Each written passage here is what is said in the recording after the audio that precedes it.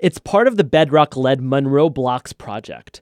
The plan also includes the building of a 16-story residential tower as well as public and retail space along Randolph and Farmer Streets. Bedrock lead principal Steve Rosenthal says the Monroe Blocks project is one of the last pieces needed to connect Detroit's central business district to Greektown.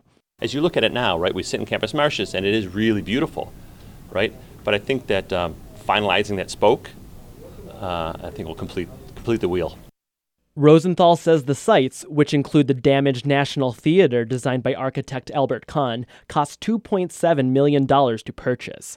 He says Bedrock will now seek authorization from the Detroit City Council on the sale of the theater, as well as final approval on a formal development plan.